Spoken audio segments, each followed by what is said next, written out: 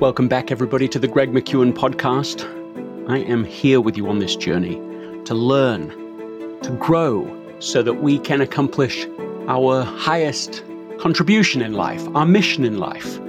Along the way, one of the things I have learned is that if we only focus on performing, our performance suffers. That idea is not new to me, but that precise language is from Eduardo Briceño. He's our guest today in part one of a two-part interview. Before Eduardo became an author, a TED speaker, a thought leader in his own rights, his life was totally changed, as was mine, by the research of Carol Dweck. Carol Dweck is currently a professor at Stanford and formerly of Columbia, who is best known for the growth mindset, that idea that intelligence itself is not fixed, that it can grow, that we can become more intelligent. After years of helping to take those ideas out into the world, out into organizations, Eduardo is on his own journey, and it's a journey that he's inviting us to go on. By the end of today's episode, you will be able to grow your skill level and your output simultaneously and for the long term. Let's get to it.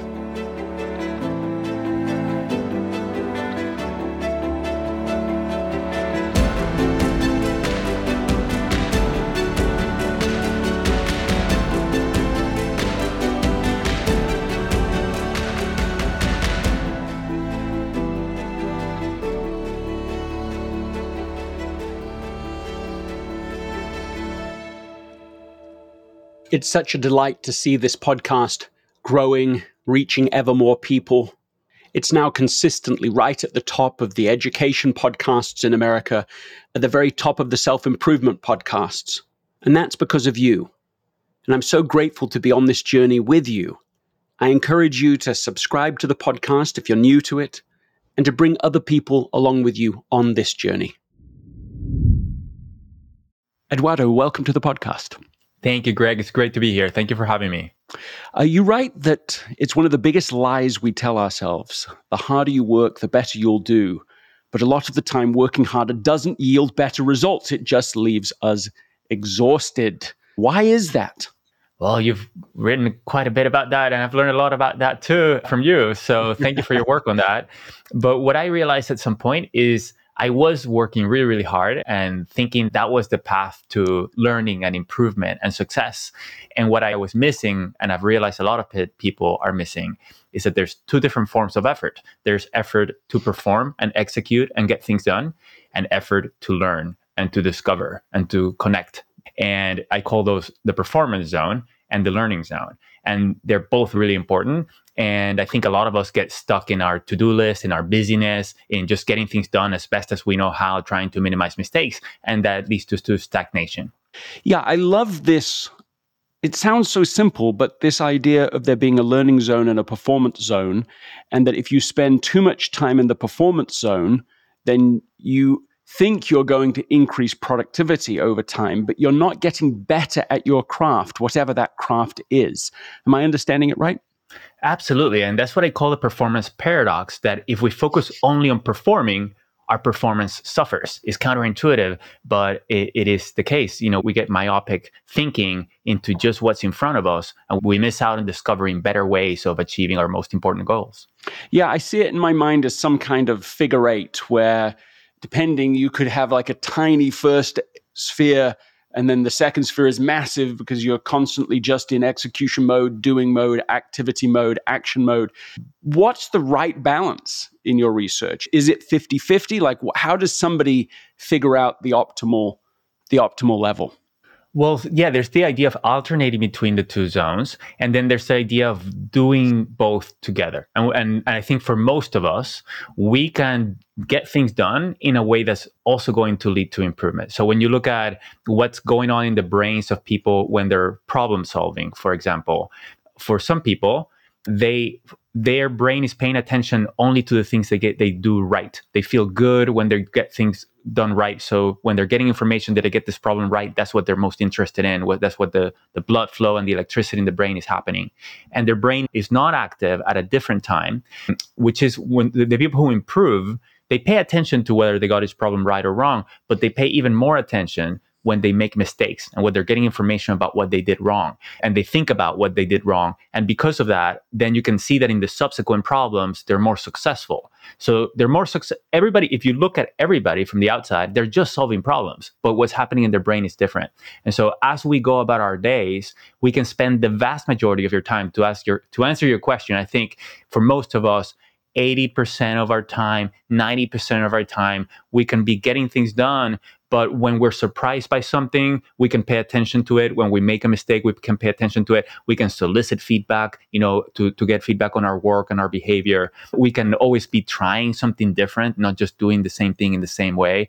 And that's what I call learning while doing. And for most of us, in most of our contexts, that's the case. If you look at some crafts, like if you're a professional athlete or a Cirque du Soleil performer, then you can separate those two zones a lot more. You have a very clear pure performance zone and a very clear pure learning zone. And you would think in those crafts that the people who engage in deliberate practice or the learning zone 8 or 12 hours a day are the best. But actually the research shows that in those fields, the best in the world engage in deliberate practice only between 2 and 5 hours a day. So it's not like you want to maximize the amount of time in the learning zone. You actually need rest. You need to explore new things. You need to play. You need to connect with other people. And that not only fosters joy in our life, but also fosters both learning and performing.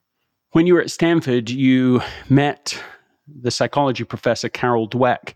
Can you tell me about how that impacted you? It seems to have had a disproportionate impact on the trajectory and direction of your life and career. Absolutely. It was completely life-changing for me. First, because I read her book, I learned about her work. This was a year after she first published her book, Mindset. And in reading her book, I learned about growth mindset and fixed mindset. A growth mindset is a belief that people can change, that our abilities and qualities are things we can develop over time. And a fixed mindset is the belief that people are either natural for something or you're inept and you can't change that. And I realized that I was in a fixed mindset in many ways, in many parts of my life. And that I realized how that was preventing me from growing more, from experiencing less anxiety, from connecting more with people, reacting less defensively to feedback. And so that in itself was life-changing to me. But also, I ended up co-founding an organization with Carol called Mindset Works, that we focus on building growth mindset cultures in schools, helping schools foster cultures of learning. And I led that organization for over 10 years. And over time in evangelizing a growth mindset and how important that was, there was more and more interest in me doing speaking, which is something I would have never thought I would end up doing because I grew up as a very strong introvert. And so this opportunity with Carol and then the opportunity to start doing public speaking and the surprise that I enjoyed it and I could be effective and people appreciated it was life-changing as well. And that's what I do now full time. And then, also kind of an opportunity to write a book a couple of years ago. And that was also completely unexpected. So my life has changed in many unexpected ways. And Carol was key on that in terms of opening that opportunity and then working with her and working really hard, both in the learning zone and the performance zone with her. Tell me more about the moment itself. Like, what was the context that meant you were so open to a new idea? I'm reading into your story that it may have been quite a painful period of time and you're looking for an answer and suddenly, when the student is ready, the teacher appears. Was it like that or was it somehow different? There was a specific moment when before I went to grad school, I was working in venture capital in Silicon Valley on 3000 Sand Hill Road, beautiful place, my office with a mahogany desk. And I know all of these places really well. I know everything you're describing well. And I came from Venezuela. I never thought I would live outside Venezuela. Just the fact that I was doing this was amazing to me. But one evening, I was working later than usual and I was angry at something. And I did something that I had never done before and have never done since. I started taking it out on the keyboard. I was working and I started just continuing my work, but hitting my keyboard. Just hammering the keyboard. Yeah. And I was hitting the keyboard and my thumb started hurting, which was weird. But I didn't think much about it because I was used to working through pain. I had gotten used to just sacrifice and just working really hard to perform at my best. But the pain the next day was worse. My forearm was flaring and it got worse over the next couple of weeks. And over time, I started becoming concerned when doctors couldn't diagnose me and it was getting worse. And I met people with my same condition who couldn't use their hands for more than 10 minutes a day. And Wow. that freaked me out because I was only 27 years old. I didn't know how to do anything without my hands. If I became unable to work, how was I going to pay the bills for the rest of my life? And I realized then that there was a lot of changes that I had to make on my life. First, I needed to figure out how to heal, how to get diagnosed. It was something called myofascial pain syndrome at the end it required a lot of work. Like when I was going to Stanford, I was stretching for an hour and a half every day. I was using speech recognition, and I did this for 3 years just to heal and getting some special treatments. I went to DC for 6 weeks to get a special treatment called dry needling. But I realized I needed to change all these things about how I was living and my nutrition, my sleep, my exercise. But I also realized that I couldn't take my hands for granted. And I thought at the time, I realized that I'm not really doing anything that's changing anybody else's life. There was so much capital in the industry, in the venture capital industry at the time, that I felt that whether I was working there or not, these great companies were going to get funded anyway. Yeah. And I didn't have great experiences and expertise to be advising these CEOs that I was supposedly advising. But in reality, I was just repeating what I heard from other investors, not understanding why that was good advice. So I felt very inauthentic. That was creating stress for me. And that's what led me to want to go to grad school. Is I thought I need to be a better steward of my life. I need to feel like I'm making good use of my time on earth. So that was the first moment of realizing I need to make a lot of changes in my life. And then at Stanford, I was exploring lots of ideas around social entrepreneurship and education. And Carol was looking for somebody with a business background to start an organization to help bring a growth mindset out into the world. And so it was kind of meeting with her and another common friend now, Steve Goldman, in her office and talking about her work. And then we started meeting every 2 weeks for me to learn more about her work and for us to develop our vision together and see if it was something that we wanted to do together. And that was more of a gradual process. But from learning about her work from that moment, it was something that I realized, wow, like this can be really life-changing for me and for many people. Yeah, like a disaster is a terrible thing to waste. And when we hit these catastrophic moments in our lives, even if the catastrophe isn't a single thing, but is these multiple overlapping issues, which is what it sounds like in your case, it is a forcing function for us to seriously learn.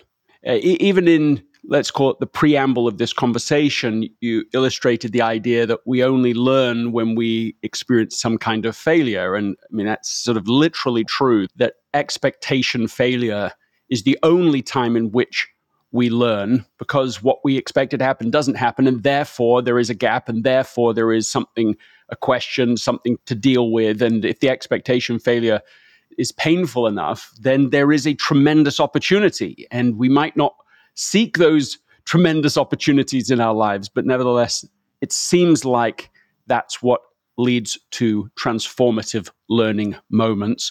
And that seems to be what happened to you. What did I get wrong? This episode is sponsored by Shopify. Selling a little or a lot. Shopify helps you do your thing however you cha-ching. Shopify is the global commerce platform that helps you sell at every stage of your business. From the launch your online shop stage to the first real life store stage, all the way to the did we just hit 1 million orders stage. Shopify's there to help you grow. So whether you're selling scented soap or offering outdoor outfits, Shopify helps you sell everywhere.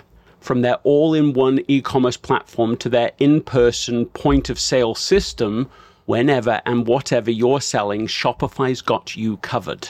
Shopify helps turn browsers into buyers with the internet's best converting checkout, 15% better on average compared to other leading commerce platforms. So sell more with less effort thanks to Shopify Magic, which is your AI-powered all-star. In my experience with every business that I have built, including this podcast, There are breakthrough moments, and those moments are often the result of finding the right partner. And I think that's a way to think about Shopify, because no matter how big you want to grow, Shopify gives you everything you need to take control and take your business to the next level.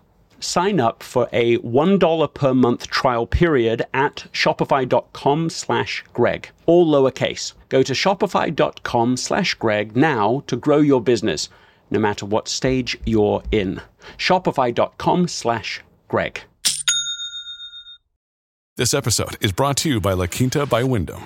Your work can take you all over the place, like Texas. You've never been, but it's going to be great because you're staying at La Quinta by Wyndham. Their free Bright Side breakfast will give you energy for the day ahead. And after, you can unwind using their free high-speed Wi-Fi. Tonight, La Quinta. Tomorrow, you shine. Book your stay today at lq.com. I would agree completely with you. Looking back at that period, at the time, it felt to me like the worst thing that could be happening to me. Like everything was going so well, and all of a sudden I'm risking not having my hands. And I thought that was a horrible thing. And looking back, I realized it was such a great thing because I'm in such a better place now. For one thing, if I had stayed on that path, I probably would have ended up with a heart attack in my 50s, But so let alone the health, but just the experience of life of feeling a sense of meaning and purpose is right now. And so many things feeling like I'm really at a much deeper level of happiness. And that wouldn't have happened without that crisis. And what I wonder is, so that has happened a few times, right? The things that have been crisis have really come with some really great lessons. And one way that a mentor of mine, Chip Conley, talks about that is like, what is this challenge trying to teach me? And he tries to figure out, what is this challenge trying to teach me? And I love that question. But what I also wonder, is it possible sometimes for us to learn these lessons without having to go through the crisis? And I don't have a definitive answer on that. I hope the answer is yes. I think we can seek a state of mind and heart that's something like brokenness, right? Broken heart, contrite spirit, open mind. We can choose that. I believe that. And if we don't choose it, eventually it gets chosen for us. But it's a cheaper way to learn if we can get into that state without life requiring it of us. I love that you mentioned Chip Conley. I had him on the podcast here, 84, for those that want to go back and listen to that conversation about the great midlife edit that we talked about when we last had him on here. Let's go back to this core structure. You talk about it in a TED talk that you gave that's called How to Get Better at the Things You Care About. Can you talk more about what you shared in that talk about these two types of learning and how they work together and how important they both are? Absolutely. Yeah, we sometimes tend to think that the reason somebody becomes great at something is because they spend a lot of time doing that thing. And that's why they become so good. So if a tennis player is fantastic at what they do, it's because they have spent, 10,000 hours or however many hours playing tennis. And what the research shows is that's not true. The reason somebody becomes great at playing tennis is because they spend a good amount of time doing something very different from playing tennis. So when you have an athlete working to win a match, they're in a tournament, which is when we see them, they're trying to do the moves they already know well. They're trying to avoid mistakes, which means they're going to try to not do those moves that they're having trouble with. And they're just trying to win, and they're trying to minimize mistakes. That's what they call the performance zone. And then after the game, though, what we don't see, right, is they go to their coach and they say, Coach, I have to work on this move that I was trying to avoid during the match. Now this is what I need to work on right now. And that's a very different activity, very different level of attention that we do during the performance zone.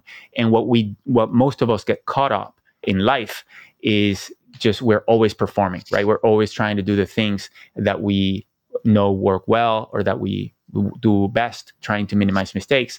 And that leads to stagnation. And something that confuses us is that trying to do an activity, just a performance zone, does work to improve when we're novices. When we're just getting started at something, I've never played tennis before, I'm just going to go play with a friend. Like in that match, I'll get better because I'm so bad. I don't need great learning strategies. And part of what we're doing is just being playful and seeing whether this is an activity that I would enjoy. But once we become proficient, then we might be putting a lot of effort, but we're putting a lot of effort into performing. We're not getting better. And then that fosters a fixed mindset because I'm trying hard, I'm not getting better. And that means I get the belief that I can't get better, when the reality is that I'm not engaging in the effective strategies to improve, which are the learning zone. Yeah, I love that idea. I've been doing this, I'm not getting better at it. I mean, what kinds of things could listeners or viewers of this conversation be experiencing that frustration in? Yeah, so getting stuck, right? Be feeling that I'm not having any breakthroughs in terms of innovation, in terms of improvement. Our team is not finding more and more effective ways to work together. So if I'm frustrated by our meetings, I continue being frustrated by our meetings, and we're not figuring out how can we make better use of our meetings so that, and whatever, working, our collaboration, so that we feel that we're being more and more effective over time. And with a fast pace of change, we might feel a threat that we might be left behind, right? That, oh my gosh, these fast things are happening and we're being left behind because we're not sure exactly how to respond and how to drive change and be ahead of change. Yeah, and just maybe anything that matters that you've been doing for a long time, but still feel like you're getting a B grade in. So it could be a relationship at work. It could be a particular area of your profession. Public speaking comes to mind. People do it for years and years and years, but they plateau at some point and they're not getting any better at it. So, oh yes, you've been married for 20 years, for 30 years, but you're not great at this yet. And this seems to be the kind of frustration that you're trying to address, unless I'm missing something, with this idea of the two types of work, learning and then the performance. Yes? Absolutely. We sometimes, like you're saying, get caught up in our mid-level goals and we lose sight of our highest level goals, the things that we care most about. And so if we think about what do I care most about and write that down and think about, am I regularly engaging in the learning zone with regards to this, as you suggest, is something to think about. You give an example of Demosthenes. Can you tell us about him and how these different zones applied to the work that he was doing? Absolutely. Demosthenes was a Greek orator and lawyer, and he was the best of his time. And we might think that he might become a great lawyer and orator because he had a lot of experience. Sometimes we confuse experience with expertise, that if you have a lot of years doing something, then you'll become great. But the way he became great was not just by doing his job a lot. He was very creative. He did things like he had a bad habit of lifting a shoulder, and he wanted to get rid of that habit. So he went into his basement and hung a sword from the ceiling as he practiced in front of a mirror his speeches. And whenever he would raise his shoulder, it would hurt. He had a lisp, so he put rocks inside of his mouth in order to be articulate and to be clear in a challenging way that helped him be clear. The courtrooms at the time were out in the open with lots of people watching, so they were very loud. So he would go practice by the ocean where it was really loud to try to practice projecting his voice. So these are all activities that are very different from just kind of doing your job, right? And the key is for us to think about, like, we develop experience through the performance zone mainly, but we develop expertise through the learning zone. We get experience through the performance zone. We get expertise from the learning zone. Is that right? Exactly. That's exactly right. Exactly right. And so that's why you can have young kids who have great expertise because they've developed a lot you engage in the learning zone very effectively, but they have very little experience. And then you can have people with a lot of experience who, are mediocre at what they do because they haven't developed those learning zone habits. What are practical things people can do if they want to gain greater mastery in something that really matters to them, something that's essential to them, that they've been doing for a long time, but have not seen improvement in recently? Well, a couple of things. First, we can get clarity around what is essential, what is most important to us, and what is most important for us to improve. So for me, I have a one-page paper that shows what's important to me in my life. And then, every 3 months or so, I look at it and I think about, what do I want to work on? What do I want to improve? And how So am I what's on going your to? list right now? What if we had that Yeah. piece of paper, what would we be looking at? Yeah. So, at the very center of that paper is happiness, fulfillment, and appreciation. That's what I care most about in my life. And it's really happiness, but the fulfillment and appreciation is like the type of happiness that I'm looking for. And then there are things there like connection with my spouse, is contributions to others, creation, invention, like a nurturing home, right? What else is on the piece of paper?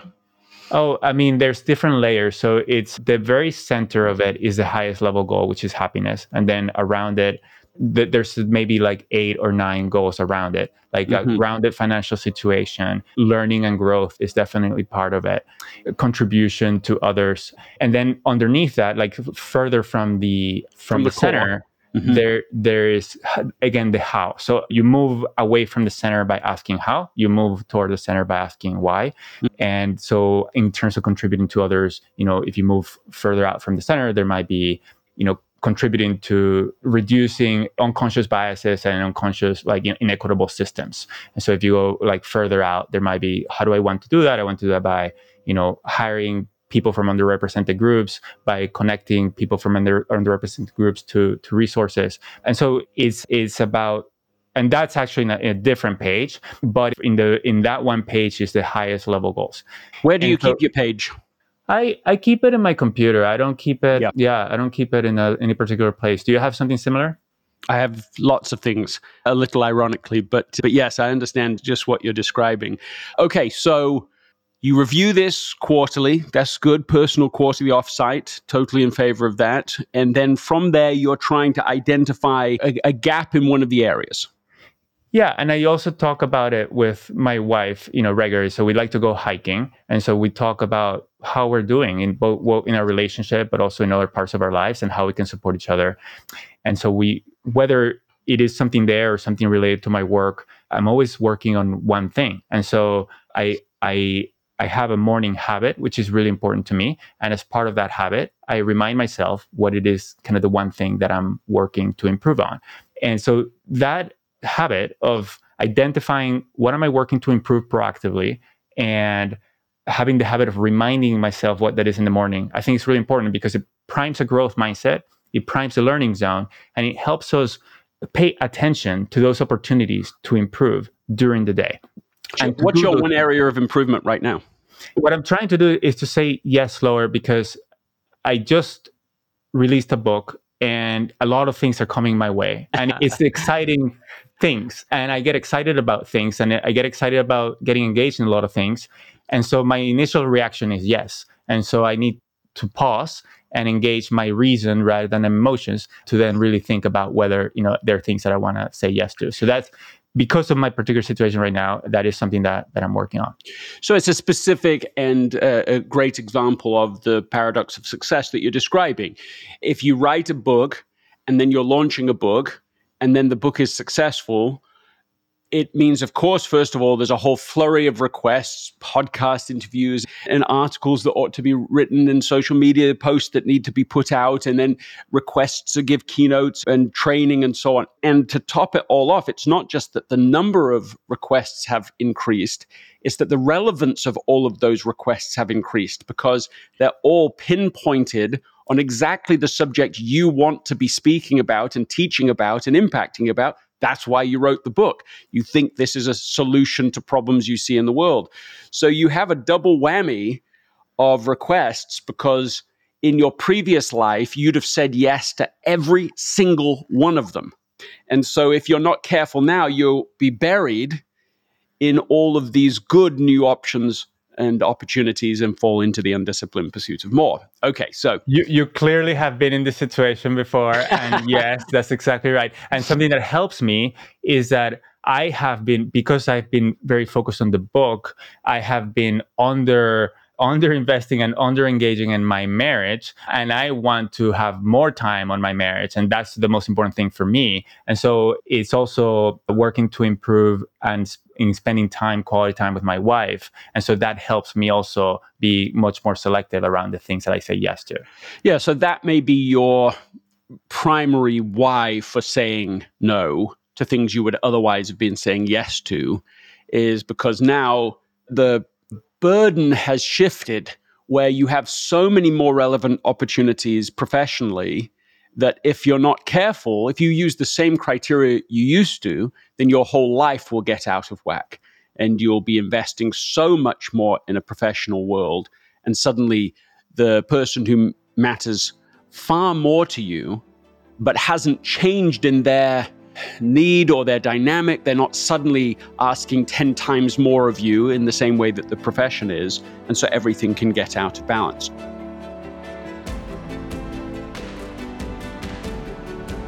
What is something from this conversation with Eduardo that stands out to you?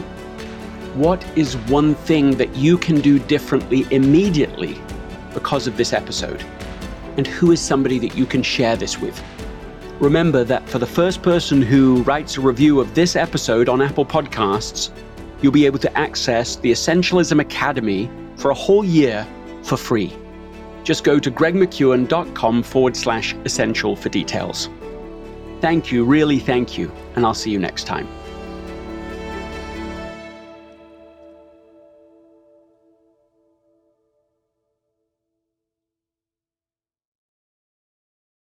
This episode is brought to you by the Yap Media Podcast Network.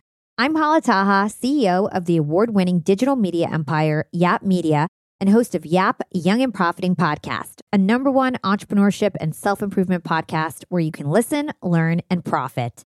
On Young and Profiting Podcast, I interview the brightest minds in the world, and I turn their wisdom into actionable advice that you can use in your daily life. Each week, we dive into a new topic like the art of side hustles, how to level up your influence and persuasion, and goal setting. I interview A-list guests on Young and Profiting. I've got the best guests, like the world's #1 negotiation expert, Chris Voss, Shark Damon John, serial entrepreneurs Alex and Layla Hermosi, and even movie stars like Matthew McConaughey. There's absolutely no fluff on my podcast, and that's on purpose.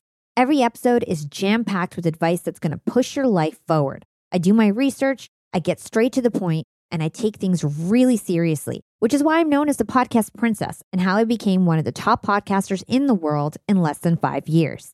Young and Profiting Podcast is for all ages. Don't let the name fool you. It's an advanced show. As long as you want to learn and level up, you will be forever young. So join Podcast Royalty and subscribe to Young and Profiting Podcast, or YAP, like it's often called by my YAP fam, on Apple, Spotify, CastBox, or wherever you listen to your podcasts.